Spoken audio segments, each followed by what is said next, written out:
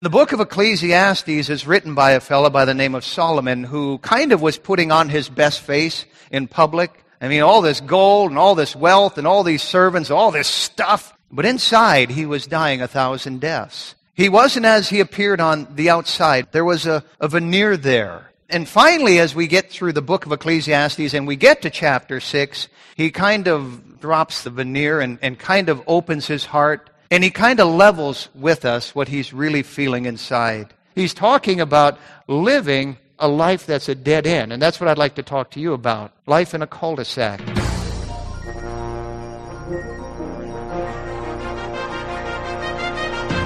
The Bible says that the gospel of Christ is the power of God unto salvation. Welcome to Pulpit Power, featuring Pastor Tony Skeving, Senior Pastor of Fargo Baptist Church in Fargo, North Dakota. Today's message was previously preached before a church audience. And now, here's Pastor Skeving.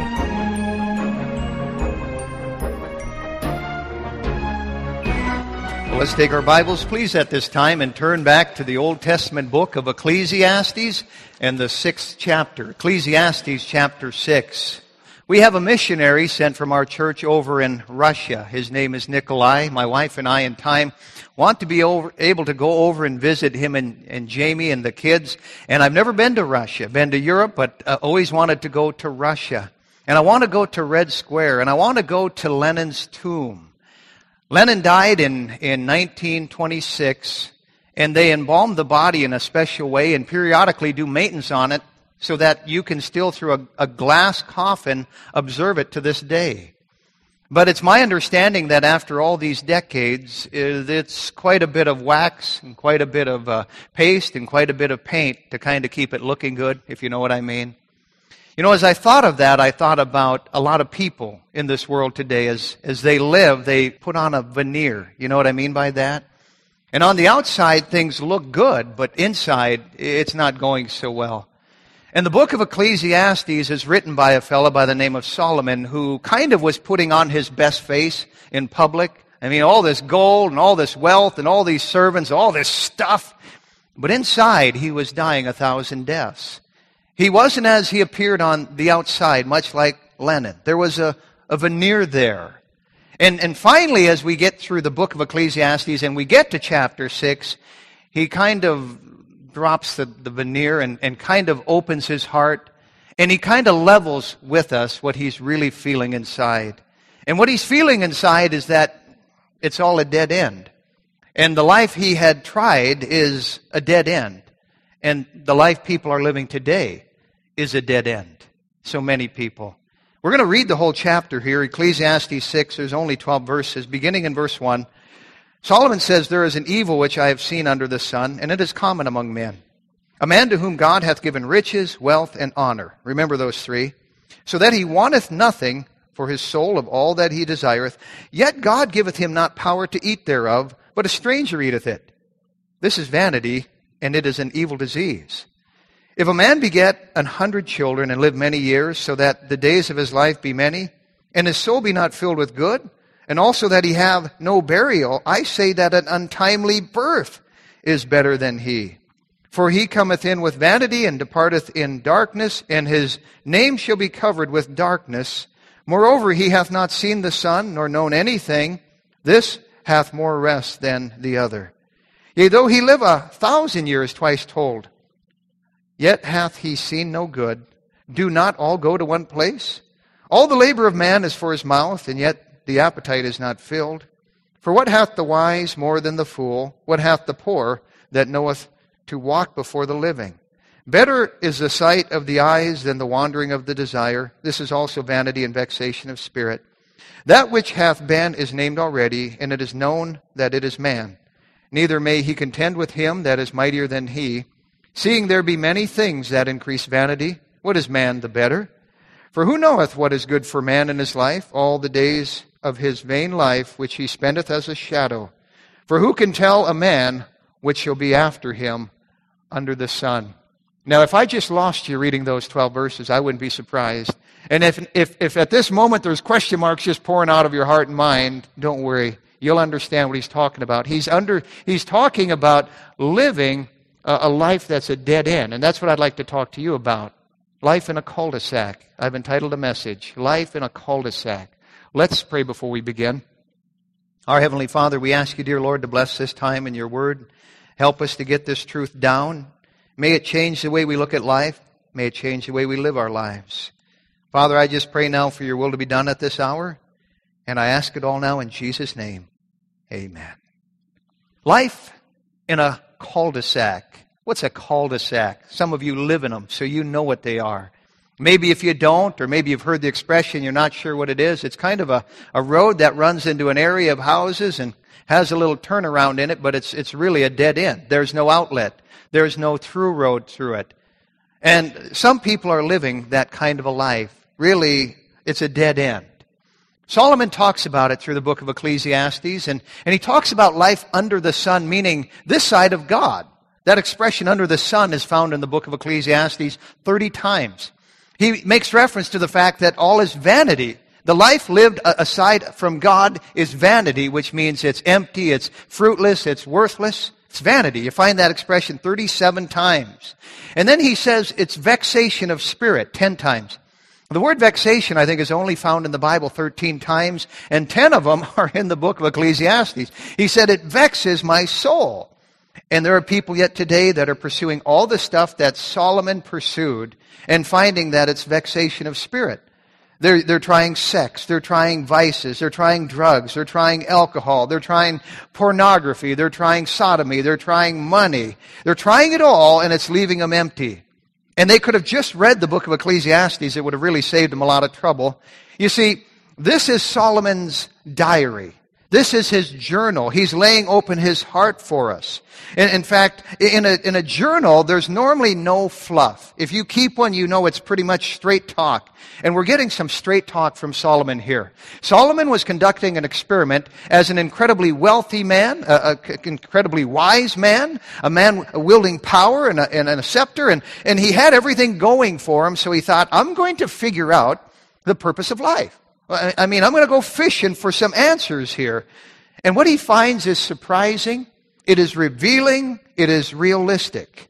We've been looking over his shoulder here, reading his journal, and we've seen little snapshots of certain things he was trying and finding out, well, it's a dead end. He said the life, the joker life, the clown life, the be merry life, that's a dead end.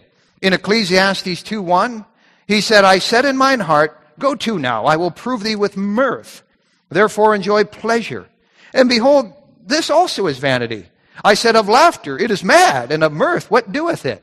And so he tried that route. The clown, the joker, the goof around kind of guy. He said that didn't scratch the itch. Then he tried the workaholic route. In chapter 2 and verse 4, he said, I made me great works. I builded me houses. I planted me vineyards. I made me gardens and orchards and planted trees in them of all kinds of fruits. I made me pools of water to water therewith the wood that bringeth forth trees, and on and on and on and on and on he goes. I'm sure working 24/7 and just around the clock as a workaholic. And he said that didn't scratch the itch. Then he tried the collector route or the hoarder route. In chapter 2 and verse 7, he said, I got me servants and maidens, and had servants born in my house. Also I had great possessions of great and small cattle above all that were in Jerusalem before me. I gathered me also silver and gold, and the peculiar treasure of kings and of the provinces. I got me men singers and women singers, and the delights of the sons of men, as musical instruments, and on and on and on and on it goes. He tried all this collector stuff, and that didn't scratch that itch. And then he, fourthly, spoke of materialism. And he said, he that loveth silver shall not be satisfied with silver, nor he that loveth abundance with increase. This is also vanity. And we saw that last time in chapter 10 and verse 5 and verse 10. And so we see these snapshots of all the stuff that he's trying, but here in chapter 6 we find a snapshot of Solomon himself. He's tried it all, and he's telling us it's not fulfilling. In fact, by this point, it's kind of like, are we having fun yet, And he's not having any fun.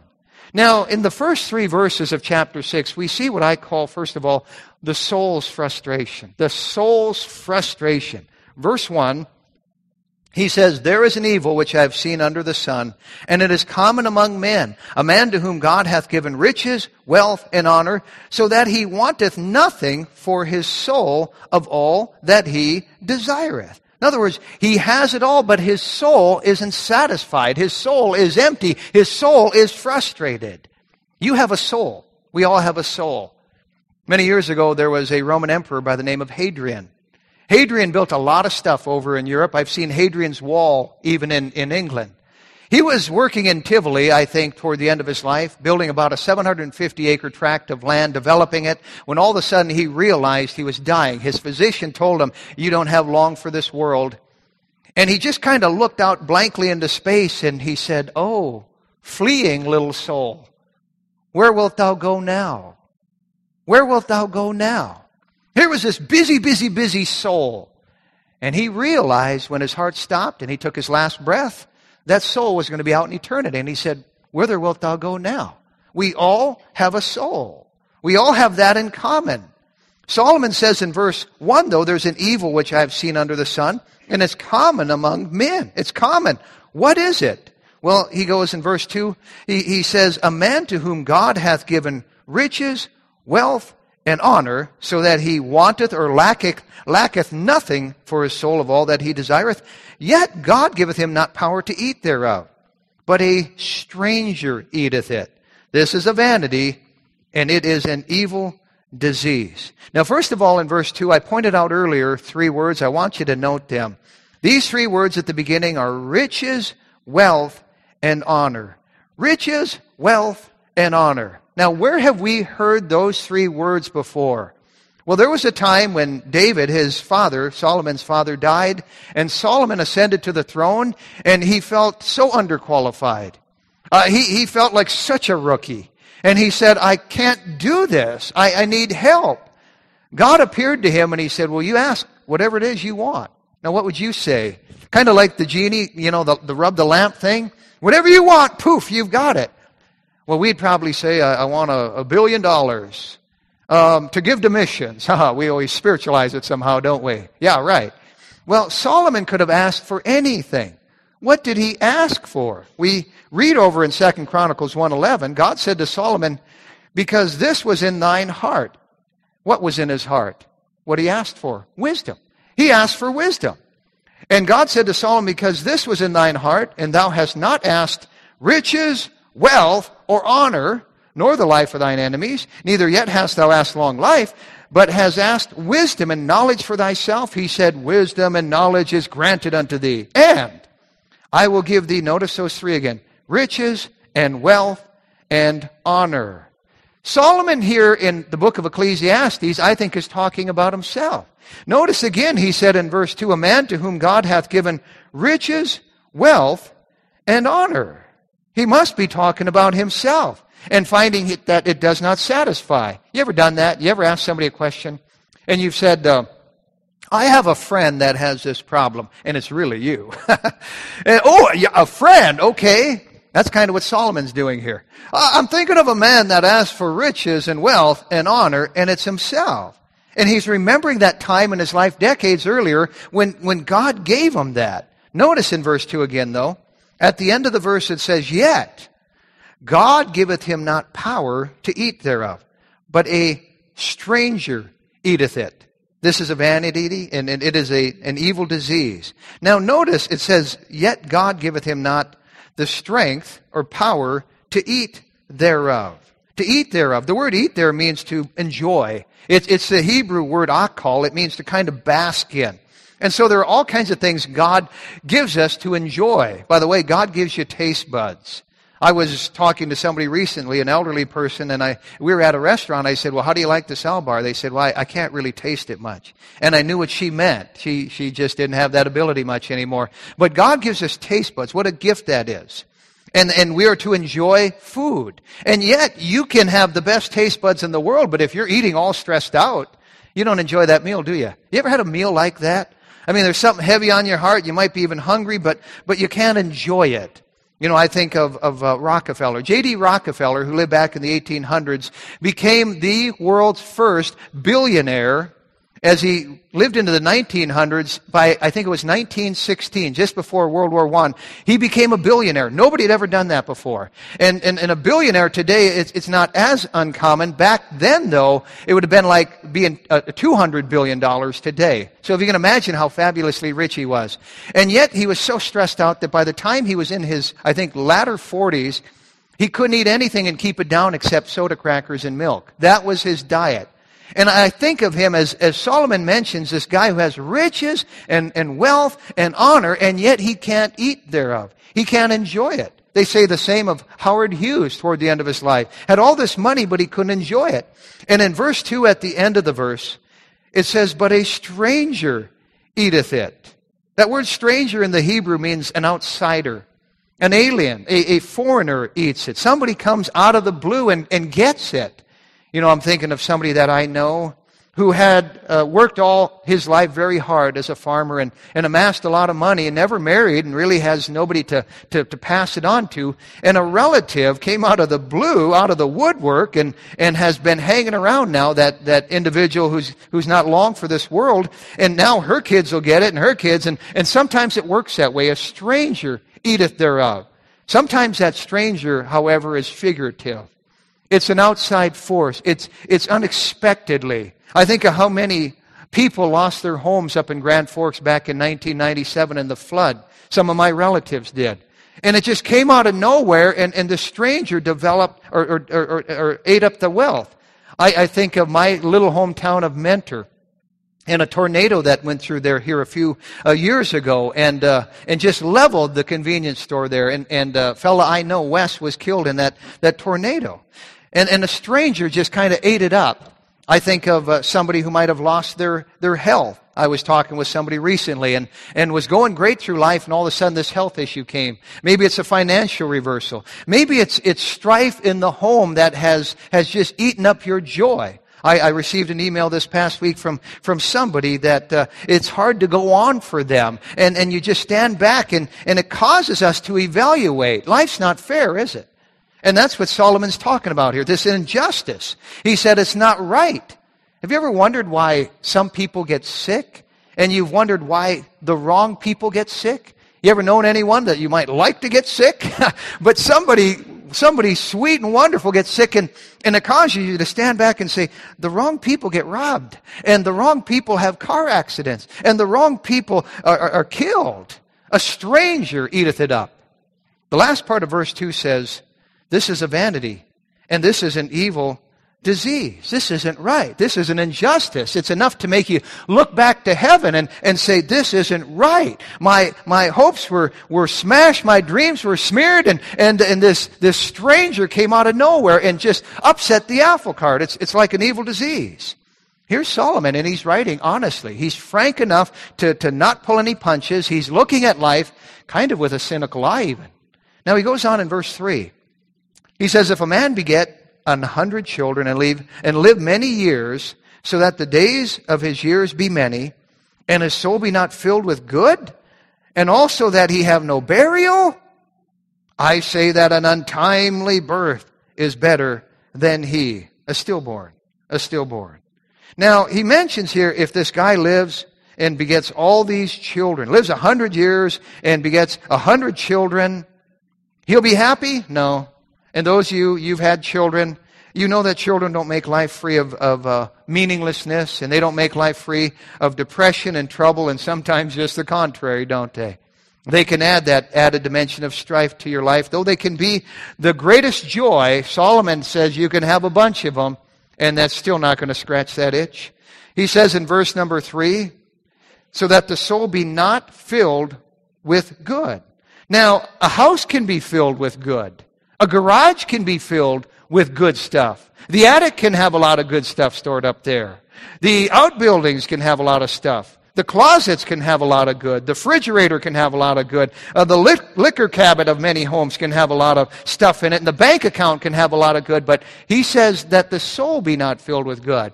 And friend, that's what really matters. That's why the soul can get so frustrated. You can have all this other stuff, but the soul is not filled with good. Notice the last part of verse number 3. I say that an untimely birth is better than he. Solomon's not pulling any punches here, is he? He's being brutally honest. We see the soul's frustration. Secondly, we see the sad futility. Here we see that life in the cul-de-sac is really a sad futility. In verse number 4, still talking about that guy, he says, "For he cometh in with vanity, and departeth in darkness, and his name shall be covered with darkness." He's talking about mankind. If you look at the human being in general, and you take even the chemical worth of a person, you know there's enough iron in you to make about 2 nails? Did you know there's enough phosphorus in you to make about 4,000 matches? Did you know that there's enough, there's enough fat in people, I'll keep it generic, to make about 75 candles? There's enough hydrogen to fill an average-sized balloon. You have about 60 spoons of salt in you, and about a bowl full of sugar, and about 6 gallons of water, and enough lime in you to whitewash a chicken coop. And there's a trace of magnesium and potassium and sulfur. If you total it all up, you're worth about a couple of bucks in mineral value. That's not real flattering, is it?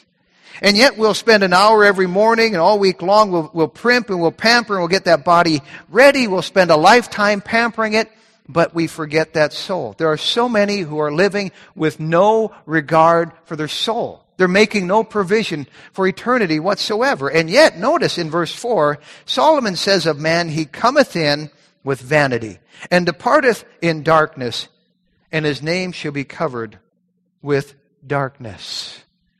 It doesn't matter if you're a king. One day the king will step down from his throne.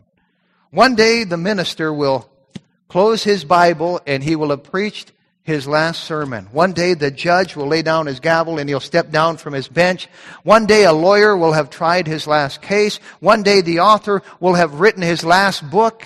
One day the banker will have written his or her last loan. One day the poet will have written his last poem. One day the nurse will have tended to her last patient. One day the lumberjack will have knocked down his last tree. One day the actor will have acted in his last drama. One day the farmer will have plowed his last field. One day the mother will lay down her things and we'll all lay down our knife and our fork and we will go out into eternity. And that's what Solomon's talking about here. That darkness shall cover us. In verse number 5, he says, "Moreover, he hath not seen the sun nor known anything. This hath more rest than the other." Now, nobody but Solomon would know that better with all his riches, wealth, and honor. Solomon's saying, that's me. That's me. And he's being brutally honest with us. Now, what about living a longer life? Maybe that would scratch that itch. Notice in verse 6 he says, "Yea, though he live 1,000 years twice told, yet hath he seen no good. Do not all go to one place." Now, friend, if life is marred by tragedy and anxiety and heartache, why prolong it? That's what he's saying.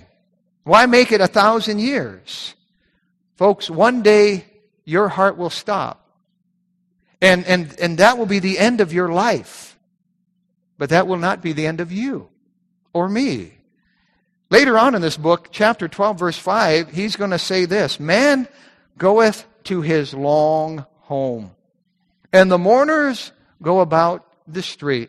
One day our hearts will stop. We will go to our long home, depending on whether we're lost or saved.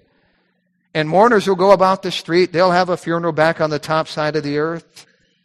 You know, if we put it in perspective like Solomon does, really, next to eternity, this temporal world can be very petty. And it can be very piddly. And all the trends and all the fashions and all the things that are in vogue and all the things that are chic won't matter one day. What the talking heads who go around the clock talking about all this stuff won't matter one day. The splitting of the hairs won't matter one day. Who won the Super Bowl and who won the World Series and who's going to win the Stanley Cup and who's going to win the Academy Award, none of that's going to matter one day. It's all shallow. And we need to think long term. And we have reminders from Solomon and others to do that. In 1 Corinthians 7:31, it says, "And they that use this world as not abusing it, for the fashion of this world passeth away." And it is. God help us to remember that.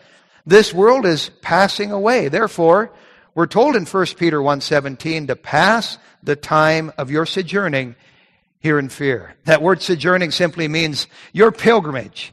You're just passing through, and so pass the time of your sojourning here in the fear of the Lord. Well, we've seen the soul's frustration and the sad futility, but thirdly, Solomon talks about this senseless fantasy. This senseless fantasy. He's going to turn it up a notch. He's going to imply that maybe harder work will scratch the itch. Well, notice in verse 7. He says, all the labor of man is for his mouth, and yet the appetite is not satisfied. Now, that word appetite is the Hebrew word nephesh. Nephesh. And it's really talking about not just your stomach, but that part of man that craves. Jesus made reference to it over in the New Testament. In John 7:38, he said, he that believeth on me, as the Scripture hath said, out of his belly shall flow rivers of living water. Now, what's he talking about? A literal river coming out of your stomach? No, he's talking about the part of man that craves, that's always desiring and yearning and seeking and panting after something. And he says, if you believe on him, out of your belly shall flow rivers of living water. It speaks here of an abundance. Having the full life and having all those desires met, he's talking about those appetites. And that's what Solomon's talking about here. All the labor of man is for his mouth, yet the appetite is not full. He's talking about the things people seek after, and it begs the question to all of us, what are we seeking after? What are we searching for? What drives us? In Isaiah 49:4, it says, then I said, I have labored in vain, I have spent my strength for naught and in vain. Here's the prophet talking about so many people that waste their time looking for something that does not fulfill them. And Solomon's talking about work. Work can't do it. I'm sorry, you can spend endless hours working. That won't satisfy an empty life, and that won't cure depression. Now, maybe it's an education that'll do it. Maybe a bright mind. Well, we read on in verse 8. Solomon says, for what hath the wise more than the fool? What hath the poor that knoweth to walk before the living? Notice he mentions for what hath the wise more than the fool? He's not covering the grim reality of life. You can be seeking education, you can get a degree, you can have a career, that's all well and fine, but if you're thinking that will finally bring fulfillment, it won't. In verse 9, he mentions, better is the sight of the eyes than the wandering of the desire. Now, let's just stop right there. Better is the sight of the eyes. He's actually addressing all the things that people think will bring them happiness if they could just get this, and they dream about, and this is where I call it the senseless fantasy. He says, better is the sight of the eyes than the wandering of the desire. And what he's saying here is we need to get a latch on reality. We need to come back to the real world. Enough of the fantasy. He's telling us in verse 9, the real thing is better than the dreams. It's kind of like we say a bird in the hand is worth two in the bush. And Solomon, in so many words, he's saying pizza in the mouth is better than filet mignon in your dreams. He says, better is the sight of the eyes than the wandering of the desire. This is also vanity and vexation of spirit. Now, I'm not saying we shouldn't dream. I think there's a place for it. I hope you're a dreamer. I think I'm a dreamer. I think we should dream with God, all right? I think we should attempt great things with God. But Solomon here is talking about the individual who's always dreaming about what could be and what I could have, but they never follow through with it. And so they frustrate others. Others roll their eyes when they talk about their big plans. And he's saying, look, you'd be better off just being content with what you have than this thing you could never have. And if you're married to a dreamer and they don't follow through, you know that frustration. It's possible to have these big plans, but they get you into financial trouble quite often. And so he mentions this senseless fantasy. And then finally, he gets to what I think is the crucial part of the passage, the sovereign factor. Notice in verse 10, he says, that which hath been is named already, and it is known that it is man. Neither may he contend with him that is mightier than he. Now, what's he talking about here? If I could sum up verse 10 in one word, it's sovereignty. Sovereignty. That which hath been or is going to be has already been determined. God knows what's coming, and that we cannot contend with God who is mightier than us. God is sovereign. There's a real struggle in a lot of people's hearts over many events and many things that happen in life because they don't remember God's on the throne. God is in charge. God is in charge. God is in charge. And if you could peek into heaven today, I'll tell you this much. You wouldn't find panic. You wouldn't find the angels wringing their hands and the cherubims freaking out and saying, what are we going to do?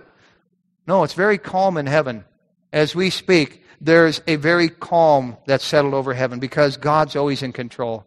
God has never said, oops. God has never had to resort to plan B. God always has a plan, and it's the best plan. You know, as parents, we know that kids can be funny in this area. They think sometimes they have a better plan.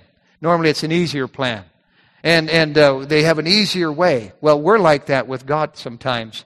We say, God, I got this other plan. I've got this better plan. But God's way is always the best. And that's what verse 10 means at the end, where it says, neither may he, that is us, man, contend with him, God, that is mightier than he, that is us. You see, God is sovereign. We're not. We're made of clay. God is not. And in Isaiah 45 and in verse 9, it says, woe to him that striveth with his maker. Let the potsherd strive with the potsherd of the earth, and shall the clay say to him that fashioneth it, what makest thou? Does the clay say to the potter, what are you making? What are you doing? Why are you making me like this? No, God is that potter. God is sovereign. We're the clay. We need to remember that. Sometimes we forget it, and sometimes we learn it the hard way.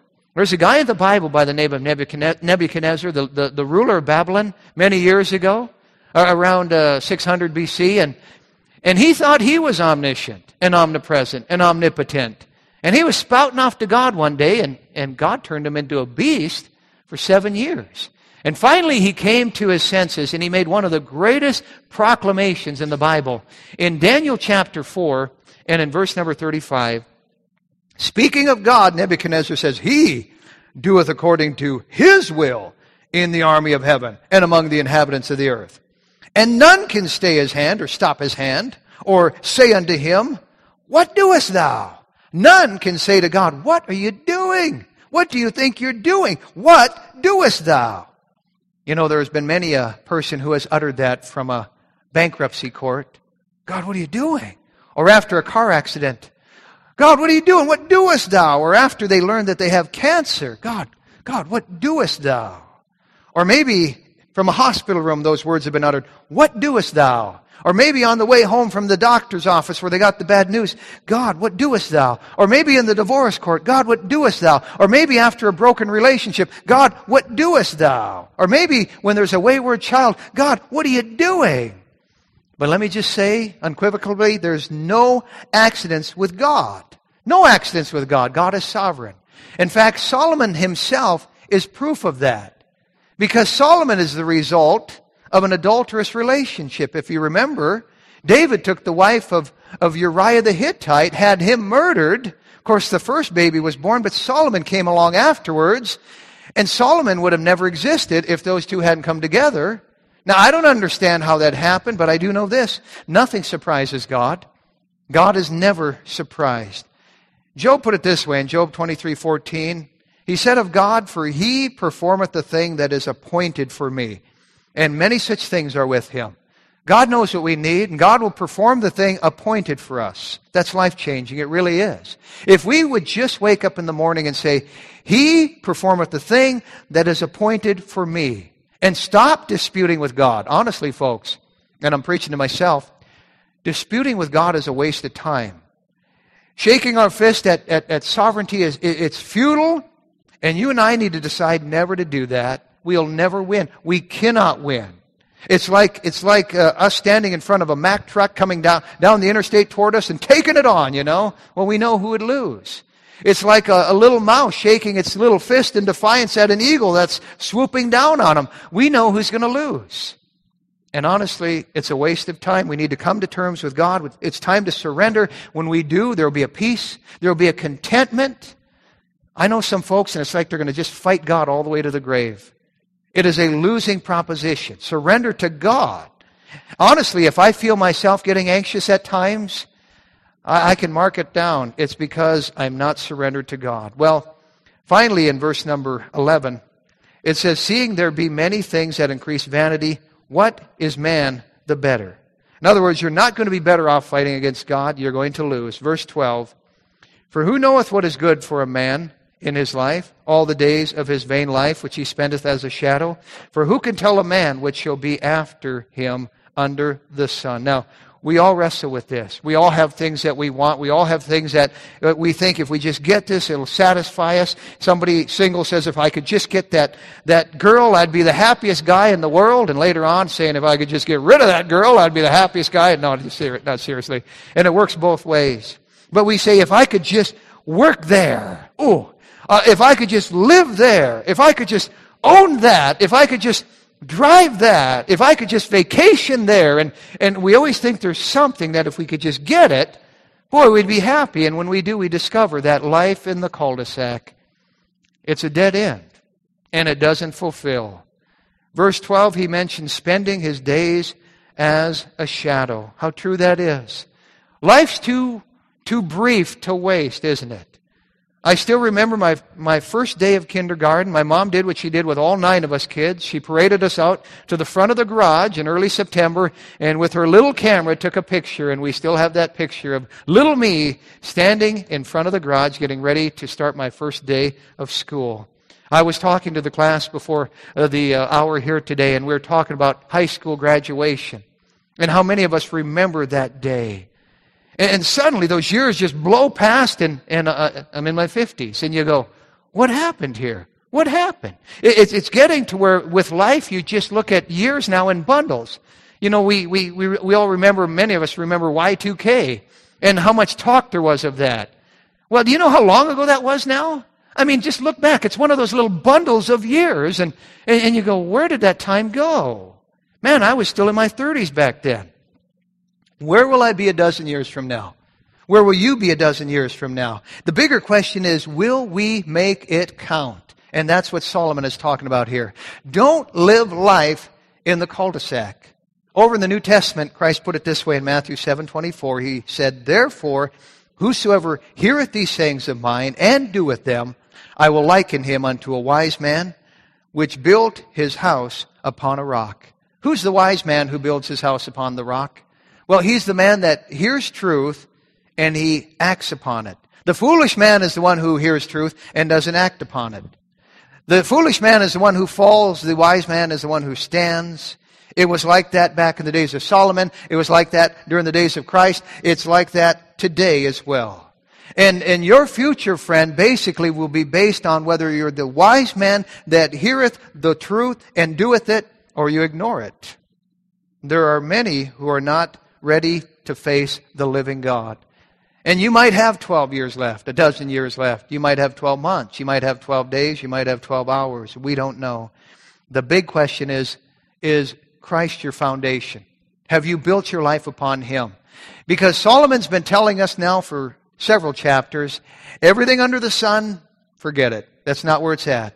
It's got to be beyond the sun. It's got to be that which is eternal. It's got to be that which is invisible. It's got to be that which is not tangible. It's spiritual. It's immaterial. It's God. It's God. Do you know God? Have you had a time in your life where you made the Son of God your Lord and Savior? You called upon Him and you were born again the Bible way. Life in the cul-de-sac is a dead end. But you know, I said at the beginning, the neat thing about a cul-de-sac is it does have a turnaround in it. And if you're living in a cul-de-sac, you can still make that turnaround. We're reminded in 1 John 2:17, the world passeth away, and the lust thereof. But he that doeth the will of God liveth forever. Liveth forever. Decide today to do the will of God. If you're a Christian, are you doing the will of God?